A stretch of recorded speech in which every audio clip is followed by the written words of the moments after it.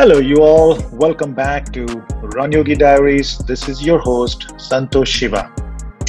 Every week, I keep thinking the podcast seems to be the best thing I've done in a while. Every week, I get to speak to some extraordinary people. It just baffles my mind what people can do and what they can achieve. Have you wondered what the limit of human endurance is, and if there is one? Today's guest is someone who sets extremely high standards. He's a well-known name in the endurance and ultra running circles. Let's welcome Dane Rauschenberg. Hey Dane, welcome to Run Yogi Diaries. Thank you very much. Appreciate it. Thank you for being on the show. You are an accomplished athlete. You just have to Google you and the entire bio just shows up. So I feel sorry if there's another Dane Rauschenberg on the planet because he's on like page 47 of Google results. You know, there's nothing else out there but me. Unique name, right? So yeah, it's hard to. But you must have cousins and relatives with that name, right? No, I have a very small family. My mother has a brother and sister, and obviously they don't have the same last name, but they have no siblings and they were never married. I have one cousin. Actually, I have three cousins on my father's side, and two I don't really see that often. And that's it. I have one brother. So we have a very, very small family. All right. You know, I have a long last name. My last name has 15 digits. And every time I travel a lot for my job, and every time I go to the airport, they're nice. They don't want to butcher my name, so they ask me to pronounce it. So initially, I used to get offended. I used to say, "Why don't you pronounce it? Learn to pronounce my name." but now I take it on my stride, and I say, "You know what? The longest last name, it's a world record." So everybody just laughs out. And yeah. It's funny is I go with. I say my pronunciation is Rauschenberg because that's how you pronounce it in German. And most Americans say Rauschenberg. And they're like, which way is it? And I was like, I don't care. Like, it's just, just call me Dane. That's not hard. Yeah. All right. Hey, Dane. So first off, you have had an incredible journey, and you are a writer, you're a motivational speaker. So we have a lot to talk about. That people who listen to this podcast are going to take away a lot from this conversation. So I want to start with that incredible project of yours, the 52 marathons in 52 weeks. You know, running one marathon is a project for most people. It's a bucket list for most people in this planet. And then here you are, who's done 52 in 52 weeks. By the way, I didn't even know there were 52 weeks in a year. I'm like, wow, that's amazing. So let's start with that. How did it start? What were you doing when you thought about this the first time? Tell us about that. Well, it's funny is because when people hear about me having run this, they assume that I've been running my entire life or have been doing marathons and had this plan on the back burner for a long time, when I had actually only started running about 2 years prior to running the 52 marathons. And I didn't have any intention on running 52 marathons when I first started that. I did that first marathon and was like, nope, never again. It didn't go well at all. And so I was just, I was like, well, maybe I'll do another one. Like, a few months later after the ones I did. And that one didn't really go that well either. And I thought, I did really well at half marathons. And I was an 800 meter runner in high school. And so I was like, well, maybe I'm not a distance guy, but maybe I'm like a long sprint guy, or a middle distance guy.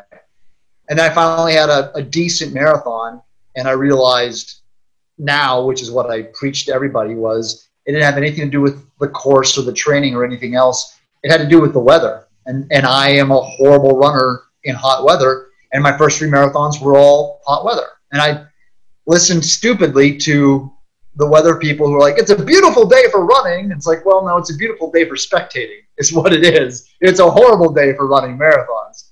So I had just done a few in a row that went really well in a short period of time and kept getting faster and faster, which was what I was told was not supposed to happen. And so really I went from not running at all to running. I qualified for Boston in my 5th marathon and then did 4 more in the next like 3.5 months and kept getting faster. And it was from there that I started planning the 52. So it was really just kind of 0 to 60. Wow. So at what point did you decide to do this 52 in 52 weeks? I mean, were you just sitting around and sipping a beverage and thinking, hey, what do I do with my life? And this just popped up, or how did you get this idea? Well, when I was finding out that for some reason I was really good at recovering quickly from marathons, when you're only supposed to do a couple of years if you're really pushing yourself hard. Here I was getting better and better every month. I thought, well, this would be a great way to see the United States. I was very untraveled at the time. And I thought, what a better way to see this country than to do a marathon in every state. So I was like, well, this will be novel. I bet you nobody's ever done this. And then I looked it up, and this is back in 2005. And there were still like 700 people who had already accomplished the goal. So I was like, well, I don't really like to do things that other people have done. And so I really wish I could remember exactly where the idea came. I guess maybe I just all of a sudden was like, well, I'm good at recovering. How about every weekend? Why not? Let's see if that's even possible.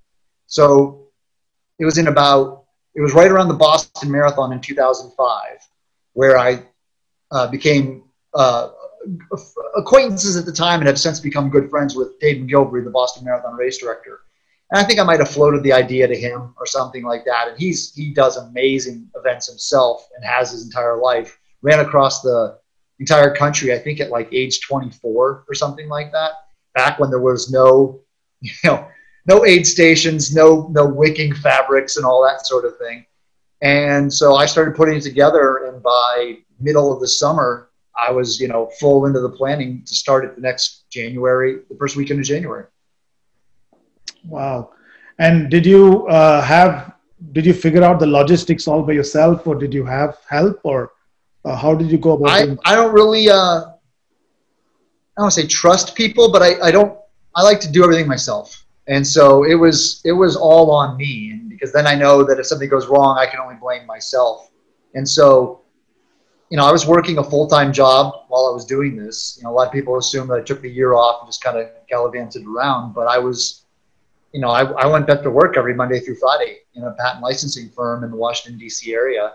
At the same time, I was interviewing to be a counter-espionage anti-terrorism officer in the CIA, which people don't know about and often laugh about. So I was doing all of that and planning and running all these marathons. And I was literally planning 104 because I knew I had to make sure that there was a backup marathon for every weekend, because people have done similar things, but they would double up or even triple up on some weekends and then take 3 weeks off in case there was a slate of weeks in a row where there weren't any marathons. And I kind of wanted to be like Cal Ripken with his streak. I just wanted to make sure that no excuses. I had to find a marathon every weekend. Otherwise, if I didn't do it every weekend, then what's the point of putting these goals out there to say, I'm going to do this, and then changing it when you fail? Like, well, no, you failed. That's fine. You can fail. And so that was the hardest part, was far and away the logistics. I mean, just trying to, because in 2006 when I did this, I think I can't remember the exact number, but I think it was 350 marathons in North America. And there's like 1,500 marathons in North America now. So finding them was the hardest part. Wow. And did you also had to figure out your flight details from one city to another, and all of that stuff must have been quite a task. And we didn't have Google those days. Did we have Google then? I mean, you couldn't just put a itinerary and boom, you got the whole schedule, right? I'm trying to remember. I think it was Google, but I don't think I know YouTube had just came out like the previous year. I always remember that. I just remember because there was a gentleman who did an interview with me in Park City, Utah, and seeing a video on YouTube, I was like, I'm on YouTube. I thought that was pretty neat. But yeah, Google was in its infancy, I think. But yeah, it was. there was a couple of websites that kind of had lists, but I kind of was going off of word of mouth and just finding all the races. And then that fall before I started was when Hurricane Katrina hit. And so a lot of the marathons that I was going to do in the early part of the year were down in the South. And I didn't know if they were going to run.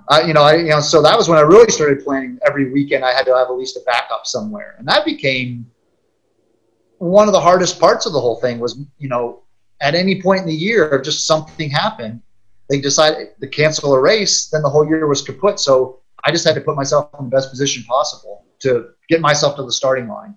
And there was a lot of close calls, not only with air travel, but I did one in Tampa that we stood in the starting corral 30 minutes after the race was supposed to start because there had been a storm the previous night and they were still setting up barriers and time clocks and everything. So it was nerve-wracking. That's for sure. Wow. So, a lot of folks have ideas and dreams, but very few go out and get it done. And obviously you got it done. You even wrote a book on this. So, for folks who want to get into the details of how you actually got it done, there is a book out there. We won't have the time to get into all the details. But I do want to ask you one question. Did you have low points during this 52 weeks? Did you ever question yourself saying, why am I doing this? Why not just lead a normal life, sip some beer? Did you ever feel like that? I mean, it was when I started planning the event, I was like, I'm just going to do this for myself. And then I found out there was the second weekend of the year, there was a marathon in Mobile, Alabama that was benefiting an organization that is called L'Arche, and it's French for the Ark, like Noah's Ark. And they work with mentally and physically handicapped individuals. And I had done a great deal of work like that throughout my life, and I had never heard of this organization. So when I reached out to them just to see if they were holding their marathon around the same time, I also said, hey, would you mind if I also just raise money for you? And this was kind of when fundraising for marathons was in its infancy. I mean, not everybody was raising money for something. And so I thought, well, this would be a good way to keep me on track when I do have those low points or I want to quit. Like, well, I can't quit. I've got this on my shoulders. I've got to raise money for these people. And I've seen multiple times since I've done this, similar things where people have changed their goals. And, the charity doesn't mind. People are forgiving. They understand that things come up, but I didn't want to have any excuses. And so, I got tired. But the thing was, by planning it my entire self and being, going back to work every Monday through Friday, I didn't really have a lot of time to wallow in what ifs. And so, you finish one marathon and then, okay, what's the next one? Make sure I've got my airfare, my hotel, or, whoever I'm staying with, sleeping on their couch, and then making sure that I got my work done so that I could, leave sometimes a little bit early on Friday or something like that. So it wasn't, I don't really get down about too much. So that helped a lot. I mean, that's just something that's ingrained in me is I don't wallow too much in the bad stuff that happens. Cool. You're like Spock. Yeah, exactly. Yeah. Awesome. And so after you've completed this, how was it after you completed? Did you change? Did something change for you fundamentally in terms of a worldview? Did something change for you physically? Obviously 52 weeks, 52 marathons it's an extraordinary effort, right? It's a superhuman effort. I know you're being very modest about it, but it's a superhuman effort. So, to answer your question, I didn't expect to make this my life. This was, like I said, I was interviewing to be in the CIA. I was, I had a job. I thought this was something that I would do. It'd be a nice little feather in my hat. And then, I thought maybe occasionally I would give a talk or something, but it was not going to be my life. And my job came to an end. I went through the interviewing process for the CIA. I didn't get in. And so I was just kind of at a crossroads. And I was looking at two particular jobs, and they couldn't have been more diametrically opposed. One was a legal headhunter. I was going to be trying to find jobs for lawyers. And the other was designing long distance running relay courses for Ragnar out in Utah. Those were the two jobs that I was looking at. And for some reason, I chose the Ragnar one. I moved out to Utah and was with them for a very short period of time. I mean, I was only employed with them for 10 weeks, and we didn't click. And somewhere in there, I had done some speaking at corporations to get people excited about Ragnar races, and I had been received pretty well in the speaking circuit. So I thought, well, maybe I could. I mean, I was just throwing everything against the wall at the time. I just uprooted my entire life, moved to Utah. Thought, what am I going to do?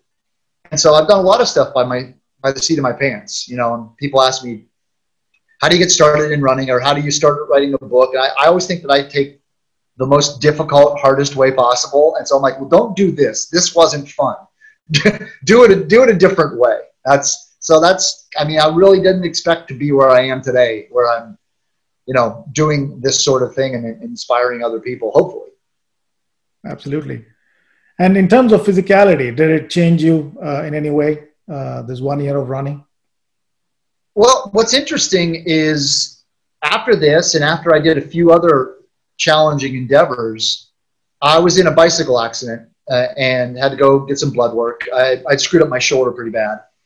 And my friend who was a doctor said, "You have Gilbert syndrome." And she looked at my blood work, and I was like, "Well, what is that?" She says, "It doesn't make any sense. It's a liver disorder." And I said, "Oh, when did I get that?" She's like, "No, you don't get it. You've had it. You're born with it."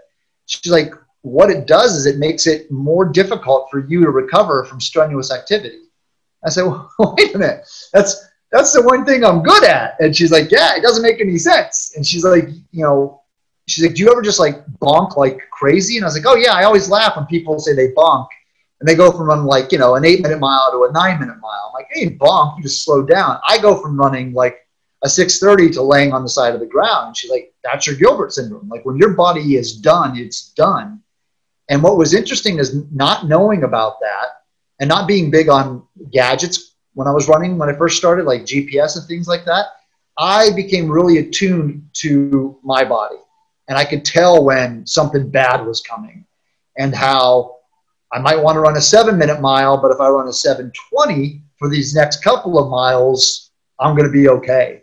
And so throwing myself into the crucible like I did to go from running 6 marathons in my life to 52 in a row, I learned a lot about myself that a lot of people don't, especially, but this is what I'm most proud of. This is the thing where I'm not humble or modest, but people have done similar things, but they never pushed themselves. I've seen people who've done a certain amount of marathons in a year, but they're well below what they could accomplish speed-wise.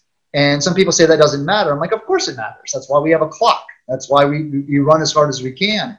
And so for me to run the 52 marathons and set 7 PRs that year, that's the one thing that I was most proud of, was running at or above my personal best. Yeah, and you almost did sub 250, right? So no, I went sub 3 for the first time in Niagara Falls in the 42nd marathon of the year. So when people say, how do you run a sub 3 hour marathon? I go, well, run 41 in a row and then go to Niagara Falls, and there's your sub 3. Yeah, amazing. Obviously, you have good genes, Dane, because not everyone is going to be at those levels for that.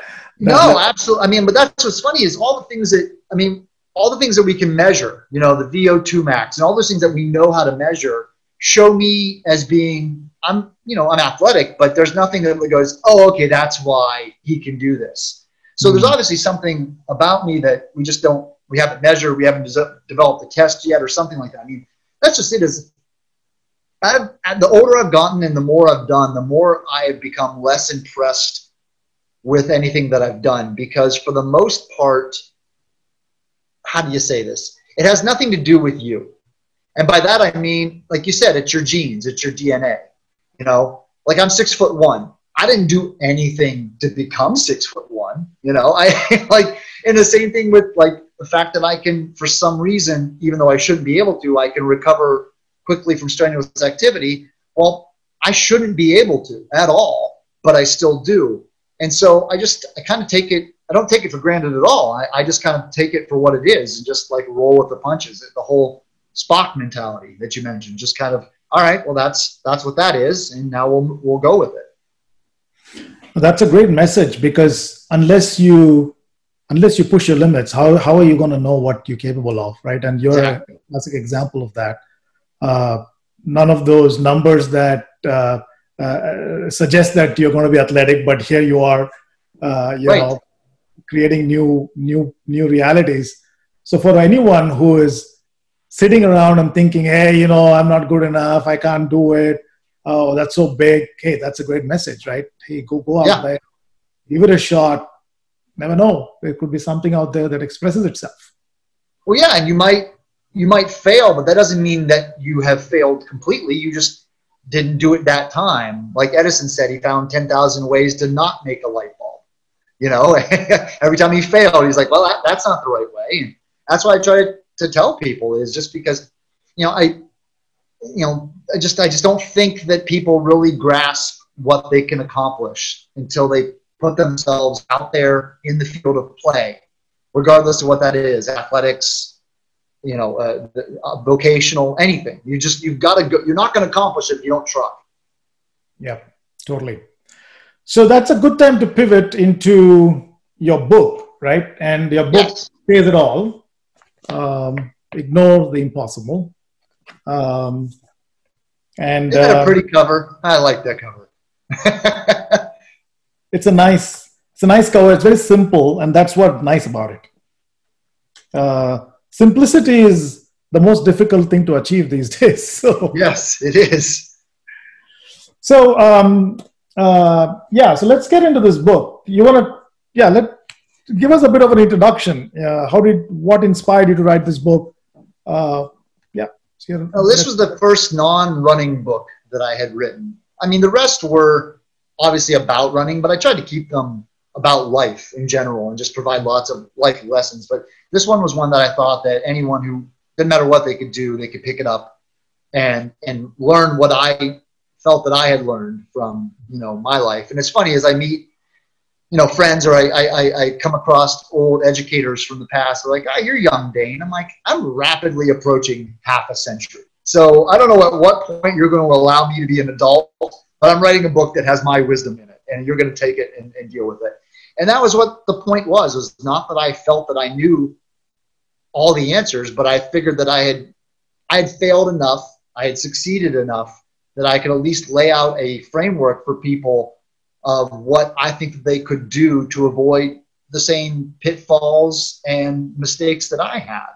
And when I had seen so many other motivational or inspirational books out there, which I really thought preyed on people's insecurities or lack of what they felt that they were good at, I didn't want to do that. I didn't want to say, I have the answers, come to me, I'm the guru. I wanted to say, here are some answers, and I hope that they get you past a point that maybe has stopped you, and then you can go forward on your own, and I'll learn from you. And that's what I have learned about the older I get and the more things I've done is the less I know and the less that I've actually accomplished. And so I try to surround myself with as many people doing as many different things as possible. That's a very profound statement. No, thank you. The older you grow, the less you know. I mean, the realization of knowing Right. that you know less. Not everyone realizes that. I think it's a journey. As you grow older, you actually get to realize that you know less. Great. So I want to talk a little bit about a few of the favorite of my chapters in this book, and Okay. made a few notes here.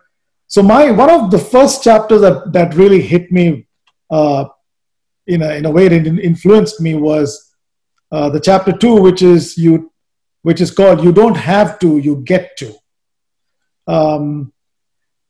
And I'll let you talk about that, and I'll talk to you about how it influenced me. So. Well, I want to hear how it influenced you. So, like, this is great feedback because it's amazing. I go in and give speaking engagements, or I talk about my book, and I put out a message, and I know there's 500 people there, and there's 500 different viewpoints that I'm going to get back. So, I want to hear what you took from it, if you don't mind. Absolutely. So, for me, what I really got present to while I was reading that chapter was that I can speak for myself that there are times in a day, in a week, that I'm walking around telling myself that I have to go work.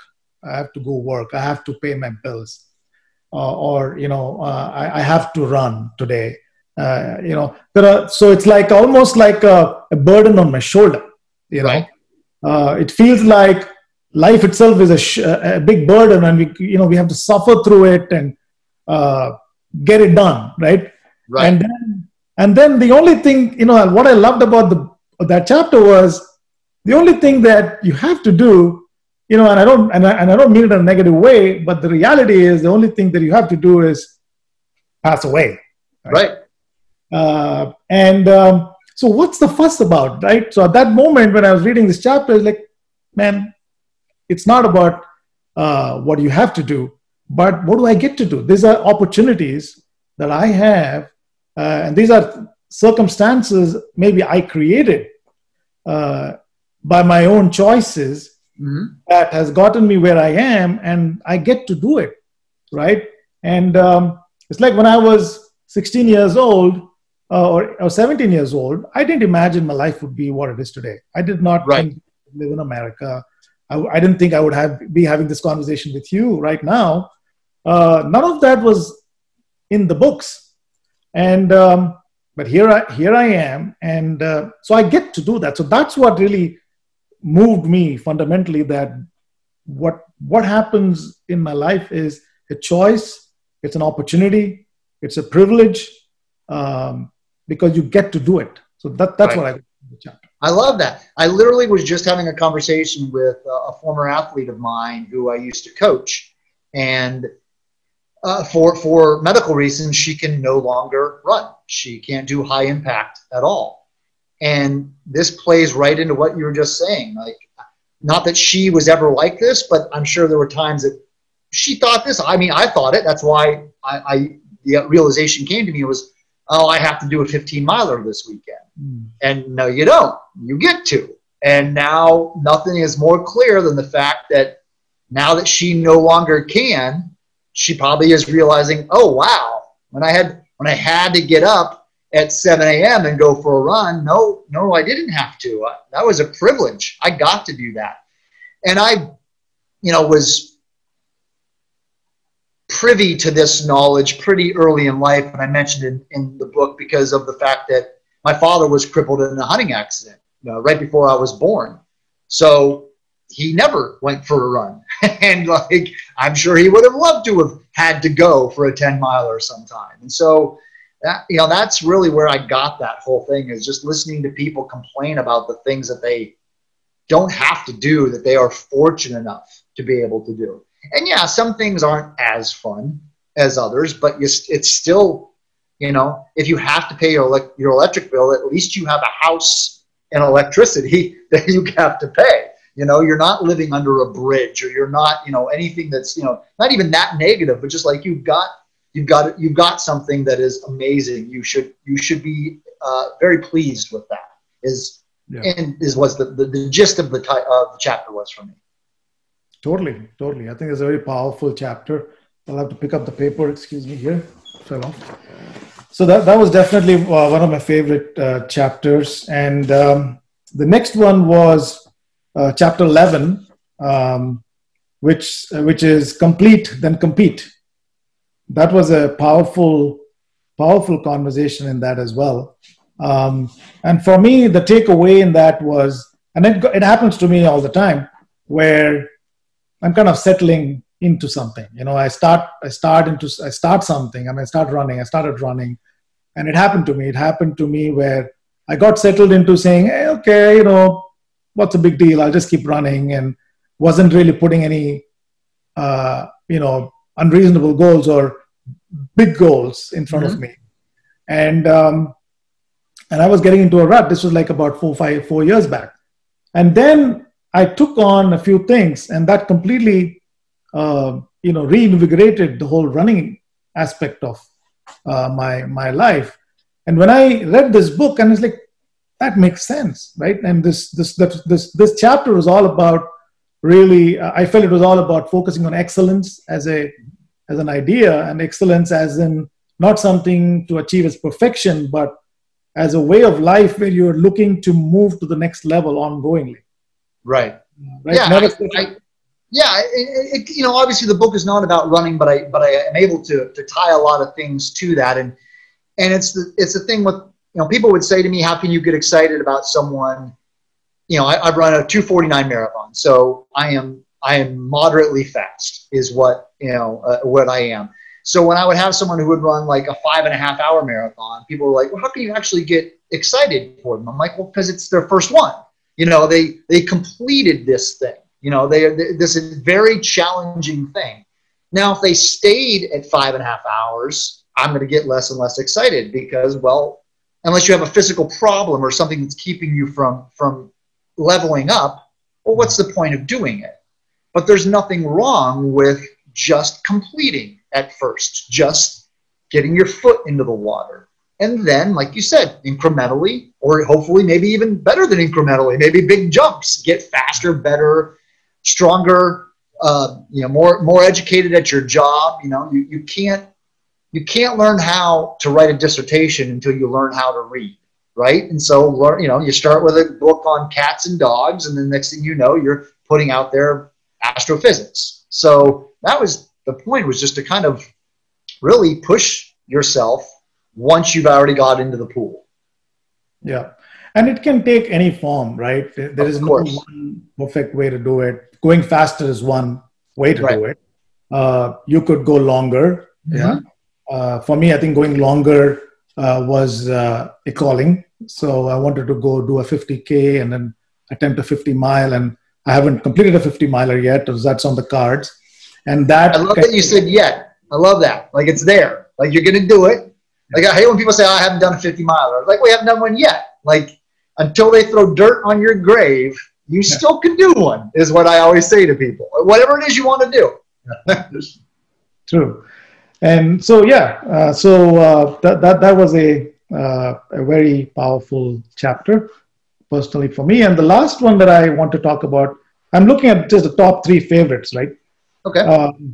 Was the Enjoy the View, chapter 21. So while all this is there, you're chasing, pursuit, all that stuff, what's the point if you miss the fun in the journey, right? Right.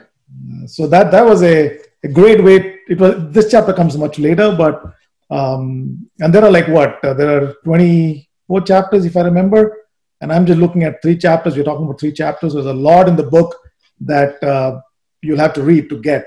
But that was another powerful chapter in my personal view. And your story in that chapter also was very nice.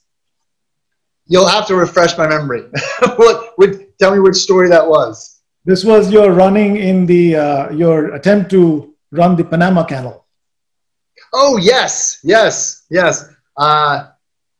Running along the canal in Panama. That was, God, I can't believe how long ago that was, that attempt, and I haven't been back yet. But yeah, that really drove home for me that, it's fine to be focused on a goal, but as a singularity, to put on just blinders of everything else, it's a bad idea. And that was, that one really, that drove that home for me. It was like, because even in that one particular instance, I had to focus on one thing, and I was missing out some other really cool stuff. And so it's fine it's fine to not be distracted, but it's also fine to kind of look to the left or the right every once in a while and just check what's around you, because it's amazing. That's why whenever people say, what's one of your favorite cities to run in, I say, I don't know, because I've gone to some places that don't have a reputation for being a running city and found something amazing that I was like, I don't know why people don't run this or that or something else, is because I was trying to, enjoy the view as much as I possibly could. Yep. And you also got a new, there's one book that I saw when I was going over the list of books you've written, and this was something to do with running with girls or something. I forget the... Yeah, Running with the Girls is what it was. It was a collaboration with a fellow writer. The idea was that we hear stories all the time of the 2 ends of the spectrum. people that are amazingly talented or accomplished, or people who've overcome the most horrific accidents or insurmountable odds. But the big fat bell curve is the rest of us. And there's some really cool stories in there. And I wanted to point out how you don't have to have, beaten cancer and AIDS and a car accident to be able to inspire other people. There's a lot of people out there who have just continued day by day to make the right decisions and have been fortunate enough to put together a really cool story. And I wanted to highlight those stories. So this was a book of, I think, 17 women that my co-author and I chose on to show people what was really cool about that big fat meaty part of the bell curve. Wow. Yeah. And especially and one of the things that I'm also personally committed in this show is to bring stories from diverse backgrounds, right? Women especially, because I think for women, they deal with some additional obstacles compared to us men, right? To say the least, yes. Yeah. And when they do these extraordinary, have these extraordinary journeys, it's even more fascinating. The stories are just so inspiring. So one of the things that I'm also committed to is bring some of those stories, and there are a few lined up that have some amazing women. Oh, good. Yeah. So great. So terrific. I think great conversation, Dane. There's so much to. You're into so many things. So maybe we may even have to have you come back another time to explore some of the other things you've been doing. I'd be flattered. Yeah, it's funny as most people know me as a runner. It's like the ninth thing in my mind of what I am on a daily basis. I mean, I grew up with swimmer. I'm a better swimmer than I am a runner if you just go by the numbers, but no one cares about that. Yeah. And so anything you want to say as a wrapping up word before we close the call? Yeah, I mean, we are in a unbelievably, almost unprecedented time right now. And I just, I put out this book and it came out like 2 months before the pandemic hit. And it couldn't be more in tune with what I think most people really need right now is to just hang tough. And, hopefully with some changes that are coming up soon, we'll be able to turn this thing around and just, it's okay to ask people for help. We all need it. I need it. Everybody needs it. And if you just ask around, people are usually willing to provide you guidance. And that's, what I was hoping this book would be, was just sort of a guiding light for people who were looking for something. And if they can find something in one of the 22, 23, 24 chapters, that makes me happy. And so, this is what I've been doing now is a few years is going to every type of organization that you can imagine. And it's funny how easily the message translates, because we're one race. We're the human race, and that's really all that matters. Totally. And I will share your Twitter and your Instagram handles on the show notes so people can reach you. Great. And definitely have people, meanwhile, also make sure that they don't ignore the impossible. Exactly. Okay. Thanks a lot, Dane. Loved having this conversation, and good luck to whatever you are up to next, and we will all be following you. Well, thank you very much. Look forward to being back with you. Thanks, Dane. Okay. Bye. Bye.